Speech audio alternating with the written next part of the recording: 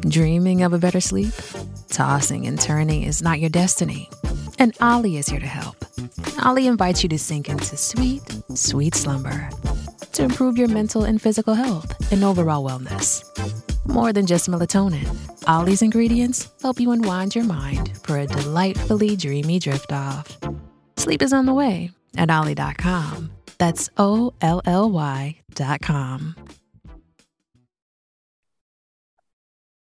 Hello, and welcome to the American Patchwork and Quilting Podcast. I'm your host, Lindsay Mayland, and I'm so excited for this show today. This is our Ask Us Anything show. So our listeners submitted questions about anything quilting related, and I am answering them all. And some of your questions were hard. I really had to put my thinking cap on. So I hope you find this show informative and fun. We have a lot to get through today, so let's just dive right on in. So this first question is from Melanie Hayes, and she says, I recently made my first landscape quilt. It was also one of my first wall hangings. The online instructor taught us how to finish off the quilt by using a technique called facing. This gave the wall hanging an art quilt feel by having no traditional binding like you see on most quilts. In fact, I would call the look frameless. It was so cool and easy to do, and the look was very clean and minimalistic. I haven't noticed this option on many small quilts before. Is this something that could be used on larger quilts? Are there any pros and cons to this method? I would love any thoughts on this subject. Thanks for your question, Melanie. So for those who don't know what facing is, it is a way to finish the raw edges of a quilt without adding the frame that a traditional binding does. It's actually done in a very similar method to how binding is done, but instead it pulls the added strips to the back of the quilt so you don't see them on the front. Facing is actually a really popular way to finish art and landscape quilts, and it's also very popular in the modern quilt world because it allows the design of the quilt to extend to the edge. So that design takes center stage and almost looks like it's floating on the quilt. Now, whether you choose to add binding versus facing to a quilt is just a matter of preference. And either method works on any size quilt, although I do usually see facing in more wall-size quilts. I personally love the look that binding brings to my projects. And I usually choose a binding with a bold color or something like a stripe. And so that binding becomes a part of the quilt's style and design for me. I have also seen some quilters choose a binding that matches the background of the quilt. So while it's done in a traditional binding method, it blends in and gives that frameless look that facing can. But that's, of course, not always possible with an art or landscape quilt, which is why facing sometimes works better. And depending on the method you choose for facing, it can also add corner triangles for hanging a quilt at the same time. That's the method we show on our website, and it really makes it easy to finish a quilt and just hang it right away. I think the only downside to choosing a facing is that it does need to be finished by hand. So if you are a person that prefers to machine stitch your binding down, this method wouldn't necessarily work for that. I also do think facing has a few extra steps than binding does. So to me, it takes a little bit longer, but if that's the look you want, it is worth the effort. For anyone interested, I will link to the facing video in our show notes so that you can kind of see what we're talking about and learn how to do it. Okay, we have another binding question from Morgan Henderson. She says, please help. I struggle so hard with binding. I can create binding with no issues, as well as attach it with crisp mitered corners, but I cannot connect the two binding ends to finish attaching the binding to the front of the quilt to save my life. Due to this, I have so many UFOs just waiting to have their binding joined correctly. Please share any tips or tricks you have. So Morgan, it seems like you're being a little hard on yourself. It sounds like you can make the binding no problem. You attach it to the quilt. You get great mitered corners. That's amazing. And that is better than what I can do sometimes. My only advice I can give for joining the binding is that practice makes perfect. So dive into that pile of UFOs and get binding. We have a great tutorial online for how to join binding with a continuous seam, which I will link to in the show notes. And I will truthfully say that me and other members of our staff have to watch this video every time we bind to just figure out how to do the method. So don't feel bad if it takes you a few tries to get the hang of it, or you need to watch that video multiple times too. And honestly, if it's not perfect where the two binding ends come together, I bet you're the only person who will notice. Mine don't always come out the best, and I don't even think about it. And years later, when I'm using the quilts, I wouldn't even remember where those joins are. So don't let that one little step keep you from finishing and enjoying your quilts. Okay, this next question is from Barbara Vandenberg. She says, I am going on my first quilt retreat. What should I bring?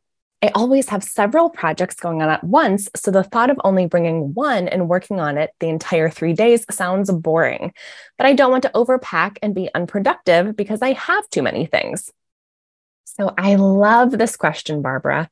It really is hard to get the right balance between bringing enough to work on and bringing too much. So I usually suggest to people that they bring 3 to 4 projects, and then 2 to 3 of those being just general piecing projects and 1 being a handwork project. So let me explain a little more. So those piecing projects allow you to make significant progress on your projects while not getting bored, because you can switch back and forth between them as you need to keep your interest up. You can kind of gauge how much sewing is left on your projects.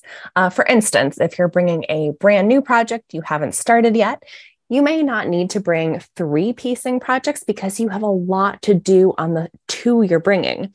But if you're bringing a project that's close to being done, maybe you just need to sew the blocks together or add some sashing, you might want to bring 3 piecing projects to fill in when you kind of complete one of those projects.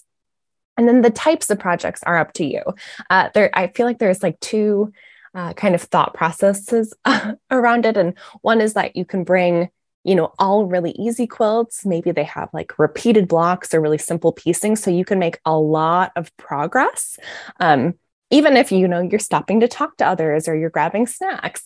And then like a second camp of people seems to bring like a harder project or like an older UFO maybe that they've been kind of pushing back to the side, because sewing with friends and at a retreat makes those harder or more tedious projects seem like they go a lot quicker and you're having a lot more fun when you're sewing them. So you can kind of think through these things and choose the best projects. And then I do say to bring a handwork project because it is nice to have something to work on at night or during a meal break, or maybe you're stopping to visit with other retreaters and you don't want your attention to be directed at your sewing machine the whole time. But if you don't do handwork, maybe there's something else small you could bring that would still feel like you're making progress on something, such as maybe you have a project that needs foundation paper piecing ripped out, or blocks that you need to pin for chain piecing, or maybe a quilt that needs hand binding. Sometimes having a project like that just allows you to step away from your machine. So have the best time on your retreat, Barbara. It sounds like so much fun. We also have a retreat packing list online if you need it. So we will link to that in the show notes. This next question is from Jenna Coffee. She says, how is it that most every time I do a scrappy quilt, I don't feel like my stash is depleted in the least? I feel like my stash of scraps grows instead of diminishes.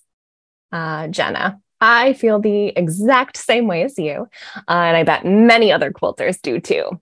Scraps definitely seem to just multiply overnight, no matter how many scrappy quilts you're making. And kind of depending on how many other projects you're working on at a time, you may be cutting leftover fabrics from those projects into scraps at a faster rate than you can use them. It's definitely easier and faster to cut scraps down to like a usable size than it is to sew all of those scraps into a finished quilt. So if you're truly overwhelmed by your scraps and you're running out of room to store them, you might start looking for some creative uses for them. So for instance, I use scraps to make quilt labels for my quilts. I also piece scraps into my backings to add a fun touch to the back of my quilt. My favorite method is just to cut all my scraps the same size, and then I just sew them together in a long row, the length of the backing, and then I add these scrappy rows in between larger cuts of fabric in the backing. You could also consider using scraps as stuffing for smaller projects, maybe like pin cushions, baby toys, animal beds.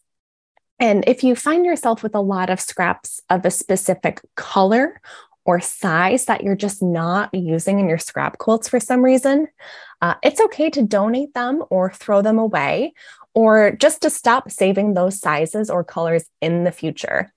Sometimes we just gravitate towards certain colors or sizes of scraps for our patterns. So just adjusting what we save can help keep our scraps manageable and more easily used in your projects. So if you need help finding an ideal scrap saving solution, we have a fun quiz you can take online. So we will link to that in the show notes. Okay, this next question is from Kathy.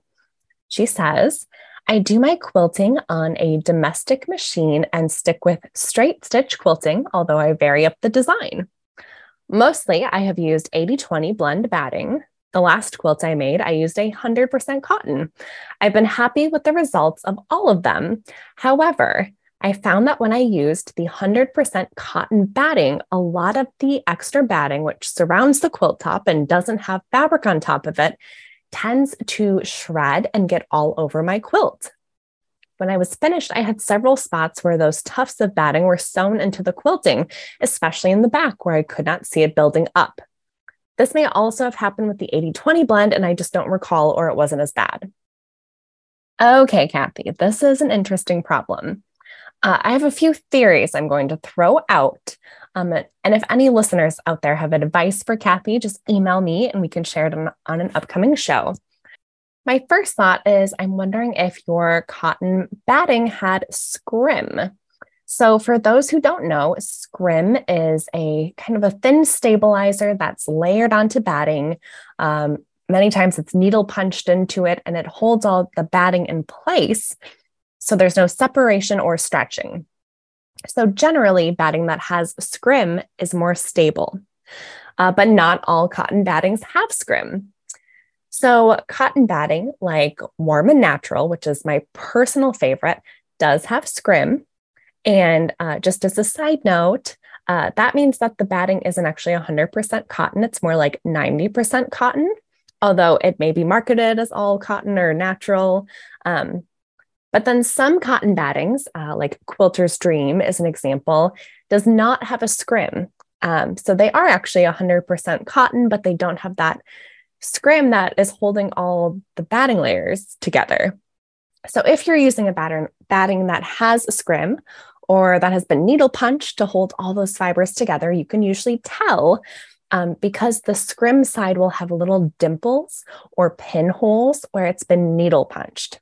And that is the right side of the batting. And your batting, that right side should face your quilt top when you're making your quilt sandwich. So if you face that side up, you'll actually have less bearding on the back of the quilt, which is when the batting might pull through the quilt's fibers and cause fuzzies.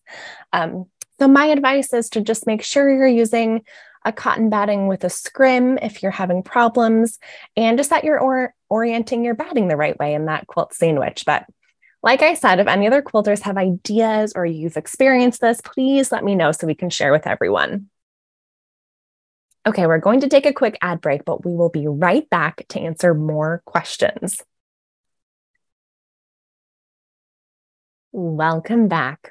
Let's get back to these listener questions. So this next question is from Greta Van Ert. She says, is the fabric you get at a big box store the same as you get at a specialty quilt store? Specifically, I find Kona at both locations, but I'm somewhat suspicious it may not be the same quality. On the same note, I have bought Hobbs batting at both a quilt store and a big box store. I assumed the 80/20 blend was the same, but recently found a tag on the bolt from the national chain store saying it required quilting every 4 inches, not 10 inches like I've seen on tags at the local shops. Ooh, Greta's asking the hard questions. So this definitely isn't the first time someone has suspected that those fabrics might not be the same. Actually, a few years ago, these kind of accusations were spreading online in such a way that some of the fabric companies actually released statements saying there's absolutely no difference in the fabric they sell to quilt stores versus what they sell to big box stores. And I am inclined to just believe that. But of course, if anyone listening today has any insider info to share, email me so we can know the actual answer. But as for your batting question, on the Hobbs website, it does say that their 80/20 blend needs quilting every 4 inches.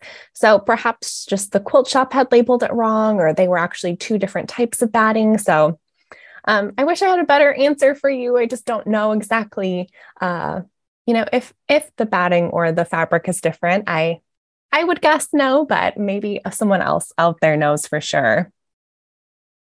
Okay, Greta had another question, and she says, I have a baby lock crescendo. I bought it so I could learn to quilt some of my own projects. I'm having issues with it skipping stitches, breaking the top thread, or pulling the bobbin thread up into the needle. Is this a tension issue or an operator issue? Or is this a timing issue that needs professional service? As it stands, I'm not able to do free motion with any level of success since every time I'm moving the fabric diagonally, it's either skipping stitches or breaking the thread. So I guess my first question would be, if you can sew a straight seam on your machine with no problems, there's probably nothing wrong with the machine that would need professional help. So it's more likely to be a tension issue. But I would stop into the shop or the dealer you bought the machine from and kind of explain the problem and see if they can help.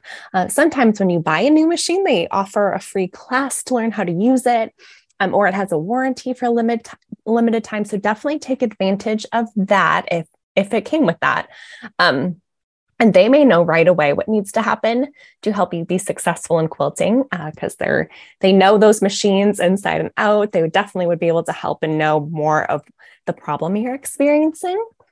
I also would just check your machine's manual, if you hadn't already, to see if you're just setting the machine up properly for free motion, or if the machine has a preferred thread.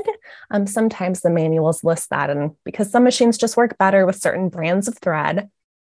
Assuming it's a tension issue, you may want to play around a little with settings and just keep a piece of paper on hand to write down the settings you try. So you can slowly adjust the tension, then practice the quilting, and then just make a note if that tension setting seems better or worse, and then just keep adjusting accordingly until you find that magic setting. But really, there's so many different factors that can be at play when things go wrong with machine quilting. So it definitely would be best to chat with a professional or take a class if you can. Okay, this next question is from Roxanne Lowe. She asks, are there places to find older fabrics? I'm notorious for purchasing a fabric or a collection with good intentions, then setting it aside. Months or years later, when I want to use the fabric, I find I didn't buy enough or I want more of the collection. Where can I look? I usually Google the designer, collection, or manufacturer, but I'm not always successful in finding what I want. Is there a magical place out there where old collections are waiting for me? Well, if there is a magical place, Google is definitely it. You're absolutely doing it right by searching for the designer, the fabric collection name, and manufacturer. And Google should bring up all the relevant results. Usually I have the best luck when those results are from quilt shops or Etsy. I think the overall problem is that some fabric manufacturers come out with like a crazy number of new fabric collections every year. And most shops just don't have the money or the space to buy everything or buy enough inventory, so newer collections sell out fast. So our best advice is to always err on the side of caution. And if you truly find a fabric you love, especially if you think you would use it as like a quilt backing, if you might make decor to match a quilt, or if you just love it as like a neutral background print, one that could easily be used in other projects, always buy more than what you need. I've also seen some people have luck posting a picture of an older fabric on social media or in a quilting Facebook group, asking if anyone has leftovers in their stash they would sell. Sometimes quilters bought too much of a certain print and would be happy to sell it to you or do a trade, so it's always worth asking. And if you're on Instagram, you can post what fabrics you're looking for with the hashtag Get Your Quilty Wishes Granted. And that helps others find what fabric you're looking for and send it to you. So I've done that a few times over the years where someone on that hashtag was looking for a fabric that I had in my stash and I didn't necessarily love that fabric, so I shipped it off to them. Okay, Roxanne had another question. She says, I am a washer. I wash my fabrics before using them, but sometimes I want to use those unwashed fabrics, usually a pre-cut. Will my quilts be wonky if I combine washed and unwashed fabrics? So the easy answer is that yes, you can absolutely mix washed and unwashed fabrics. I do it all the time and never have any issues. But there are just a few things you can do to make sure nothing goes wrong in the process. So when you're quilting the quilt, make sure your quilting lines are what your batting recommends to eliminate shrinking. So if your batting calls for quilting every 4 inches, make sure you're doing that, maybe even a little tighter, and that should help keep all your fabrics, even those previously unwashed, from getting wonky after it's been washed that first time. The second thing you can do is to wash your quilt with color catchers to catch any loose dye from those unwashed fabrics. And also make sure you're washing with cold water, and then you're air drying the quilt to prevent any shrinking. Although I have to say, I am a big fan of the quilt crinkle that comes from fabrics shrinking in the wash. So if you like that look, feel free to dry the quilt on tumble dry low to get that soft and cozy look in your quilts. Okay, Roxanne had one more question. She says, quilt borders. Which do you sew on first? Left, right, or top and bottom? Or does it matter as long as the borders are the same? So it's absolutely a matter of preference, Roxanne. Most quilts I see, and this is also the preference of our entire staff, is that you sew the borders to the sides of the quilts first, and then add the top and bottom borders. And this just helps the quilt feel a little more balanced, because instead of having 2 very short borders at the top and bottom and then 2 very long borders on the sides, assuming you're making a rectangle quilt, you'll have borders that are cut at a more similar, even length. But something you may want to consider, if sewing on the top and bottom borders first will allow you to cut borders from your yardage without having to piece them, that can actually be preferable for some quilters because, well, one, it's less work. Or if you're using a border print that has a really distinct pattern, like maybe a stripe, where you might have trouble lining up the pattern if you had to piece those, it can actually be easier to just add it to the top and bottom first to avoid piecing those 2 fabrics together. So it really is just a matter of preference. It doesn't matter to the quilt, just really what you prefer. And a lot of quilters do prefer adding it to the sides first. Okay, one more ad break we have to take, and then we're back with a few more questions. Welcome back. So we have a few more great questions. So this one is from Amy Bion. Sorry, I'm saying your last name wrong. She says, I have sewn for over 35 years, but I am relatively new to quilting. I began making basic patchwork quilts for family and friends in January of 2022. I have completed 6 quilts and I'm at a point where I would like to challenge myself beyond the basic block quilt. What designs or patterns do you recommend that I use for my next couple quilts? Amy, how exciting that you've started to quilt. Isn't it just the best? And I'm so impressed that you've already made 6 quilts. That it sounds like you're a pro already. So there are so many options for challenging quilts. But my best advice is to find a quilt you love, no matter how hard or easy it may seem, and just dive right in. I've heard of people tackling a double wedding ring quilt for their first quilt, or doing a big foundation paper piecing pattern right away. So really, as long as you love the pattern and you're excited about it, you will find success with any difficulty level or technique. So I find a lot of inspiration on Pinterest or Instagram for quilts, and I'm always saving things that I want to come back to and make. I'd also suggest trying a block of the month or a sampler quilt. That's what I did when I first started quilting, and it introduced me to such a wide range of techniques and blocks, and I learned so much. And I also discovered some techniques and blocks I loved, and some that I probably wouldn't ever attempt again. If you're interested, you can actually join our Blast from the Past quilt. It's free. We're about halfway through now, but it would be easy to catch up. And so far, we've explored like 15 different blocks, a lot of different types of units and techniques, tiny, tiny pieces, templates. We have foundation paper piecing coming up. And it's kind of hard for me to suggest a specific pattern because there's just so many amazing ones out there. And it's also hard to judge difficulty because what's easy for one person can be a challenge for others. But in general, like log cabin quilts, star block quilts, Irish chain quilts, 9-patch quilts, those are some very popular types of blocks for quilters. And there are so many pretty ones out there. So just find one you love and start sewing. And I will link to our website, allpeoplequilt.com, which has thousands of free patterns. I'll link to that in the show notes if you need inspiration. Okay, this next question is from Sarah H. She says, I recently received a red and white quilt top pieced by my husband's grandmother and mother. The top is in 4 separate pieces. One of the 4 pieces is already quilted. I assume to make quilting on a smaller machine easier. Is this a common way to quilt?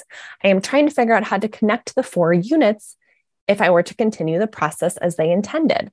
I'm wondering if you had any thoughts on quilting in sections. Sarah, how special to have the quilt top pieced by your husband's family. It sounds so beautiful, and it will be so meaningful once you finish it. So the technique the original quilters were doing is called quilt as you go. It's a very popular way to finish a quilt. And you're right, it makes it much easier to quilt a large quilt on a smaller machine if you quilt it in manageable parts and then you connect those pieces to finish the quilt. So we actually have a great video on our website that shows this technique much better than I could explain in a podcast. So we'll link to that in the show notes. Quilt as you go is always something I've wanted to try because usually I just stick to pretty simple quilting on my quilts. But quilt as you go means that I could do fancier or more intricate quilting, and it seems less intimidating that way. So it's on my to-do list to try. So Sarah, I hope you find success using this technique to finish that quilt. This next question is from Patricia Milovina. She says, why don't fabric manufacturers put a colorway number or SKU on the fabric selvage? I can't be the only one who has a piece of fabric in my stash that I need to buy more of, and I've gone online and ordered 2 or 3 fabrics that appear to be the same color, but alas, they are not the same as what I have at home. I'm not referring to solids, but rather prints, florals, checks, dots that may have a specific background color, or a line that may have different reds, blues, greens, and no notation on the selvage as a clue to what the actual color is for ordering purposes. The little color dots on the selvage may help when buying in person, but no help at all when ordering online. Is there a reason that color coding can't be noted on the selvage? Patricia, you are voicing a problem that many of us feel. So many quilters I know have had issues when trying to repurchase fabric online, thinking they had the correct color and finding it doesn't match when you finally see it in person. It is a frustrating problem. I have no idea why fabric manufacturers don't do this. I don't know if it increases the printing cost, if they reuse SKU numbers after a certain amount of time, if the way it's cut off the bolts of fabric means the SKU doesn't appear in every piece of fabric. I do have to say that some of the fabric I have in my stash does list the SKU numbers on it. They're older Northcott and Benartex fabric lines, so I'm not entirely sure if they still do that or they only do it for certain fabric lines, but it seems like some companies do prioritize that. I'm afraid I just don't have an answer for you, but the solution is always to write down the original fabric we purchase, either on the selvage or in a project tracker notebook, so that if we need to rebuy them, we know what we need. It's tedious, it's annoying, but it is a good habit to have. This next question is from Linda Kelly. She says, my question is about those of us who use a domestic machine to machine quilts. I usually stabilize my blocks with a stitch in the ditch by using a walking foot with either invisible nylon or a very fine thread before I begin free motion quilting. I find that this prevents tucks on the back of my quilt. This also allows me to remove the pins in each block so that I can quilt without stopping. Most of the quilters I watch on YouTube do not do this. I was just wondering if any of you there at APQ quilt your own quilts on a domestic machine, and do you take the time to stabilize the quilt? Thanks for your question, Linda. I did ask around to our staff, and no one stabilizes their blocks first before machine quilting on their domestic machines, but everyone has such a different style for quilting their quilts. And the best way you can machine quilt is one that makes you comfortable and confident. So no reason to change the way you're doing things if you're having success and you love the look on your finished quilts. The method you're using sounds really smart. Definitely, it's nice to be able to remove all the pins from an area so you don't have to worry about them while quilting. So maybe more people should try your method. I also think the machine you use and your pinning method can factor into some of this. Like, for instance, the machine I use to quilt my quilts, it just works in a way that I don't get tucks. In fact, I don't even use a walking foot. I pin base much less than is recommended. So that's what I found that works for me and my machine, and what works for the thread I use and the stitchings I use. But I know that when I show pictures of myself quilting to others, I always get asked about why I don't use pins very much and what machine foot I'm using. So it's great that there are no hard rules about machine quilting. There's only suggestions, but really we all can find a way that works best for us, and we can just do our own thing with it and do whatever works for you. Okay, and the last question on the show is from Claire Francischetti. Oh, I hope I'm saying that right. She says, each year I organize a themed hallway challenge for the Etobicoke Quilt Guild in Toronto, Canada. Last year, the theme was connection. We got 23 very creative submissions from guild members. This year's theme is Picture This, where quilts must be inspired or based on a picture or image. Here's my question. How do I motivate people to participate and submit their work? We have such talented members, but there are many quilters who don't believe their work is good enough to be shown. This kind of makes me sad because they have great talent, but won't ever hear the accolades if it's not shared. Not only that, but their work could inspire others. Help! How can I help people decide to show their beautiful work? Oh, Claire, I love this idea so much. So I have a few suggestions on how to get more people participating. The first is to host a small event with the guild to share details about the challenge. You could have past participants speak about their positive experiences. You could answer any questions people have, and, encourage others. You could have coffee and some snacks. These small social events can be a casual and fun way to kind of spread the word. You could also have the attendees brainstorm some ideas of what they could do for their theme to get them excited. I know that when I have a fun idea and others around me are telling me to explore it or try it, I can't wait to get home and start right away. You could also personally email people asking them to participate. So sometimes in situations like this, We always assume someone else will participate, someone else will do it better. So we immediately write off our own talent because we think like, what's the point? But reaching out to people individually can help overcome that. So if you email, you could invite them to join the challenge, tell them you enjoy their work that they bring to maybe your guild meetings or that they're sharing on social media. And you could give a little personal detail, such as maybe I saw your beautiful photos from your trip to Montana this summer. Like, wouldn't that be fun to turn into a quilt for this challenge? Or maybe something like you post the most beautiful photos of your garden. Like, wouldn't those colors be spectacular in a quilt?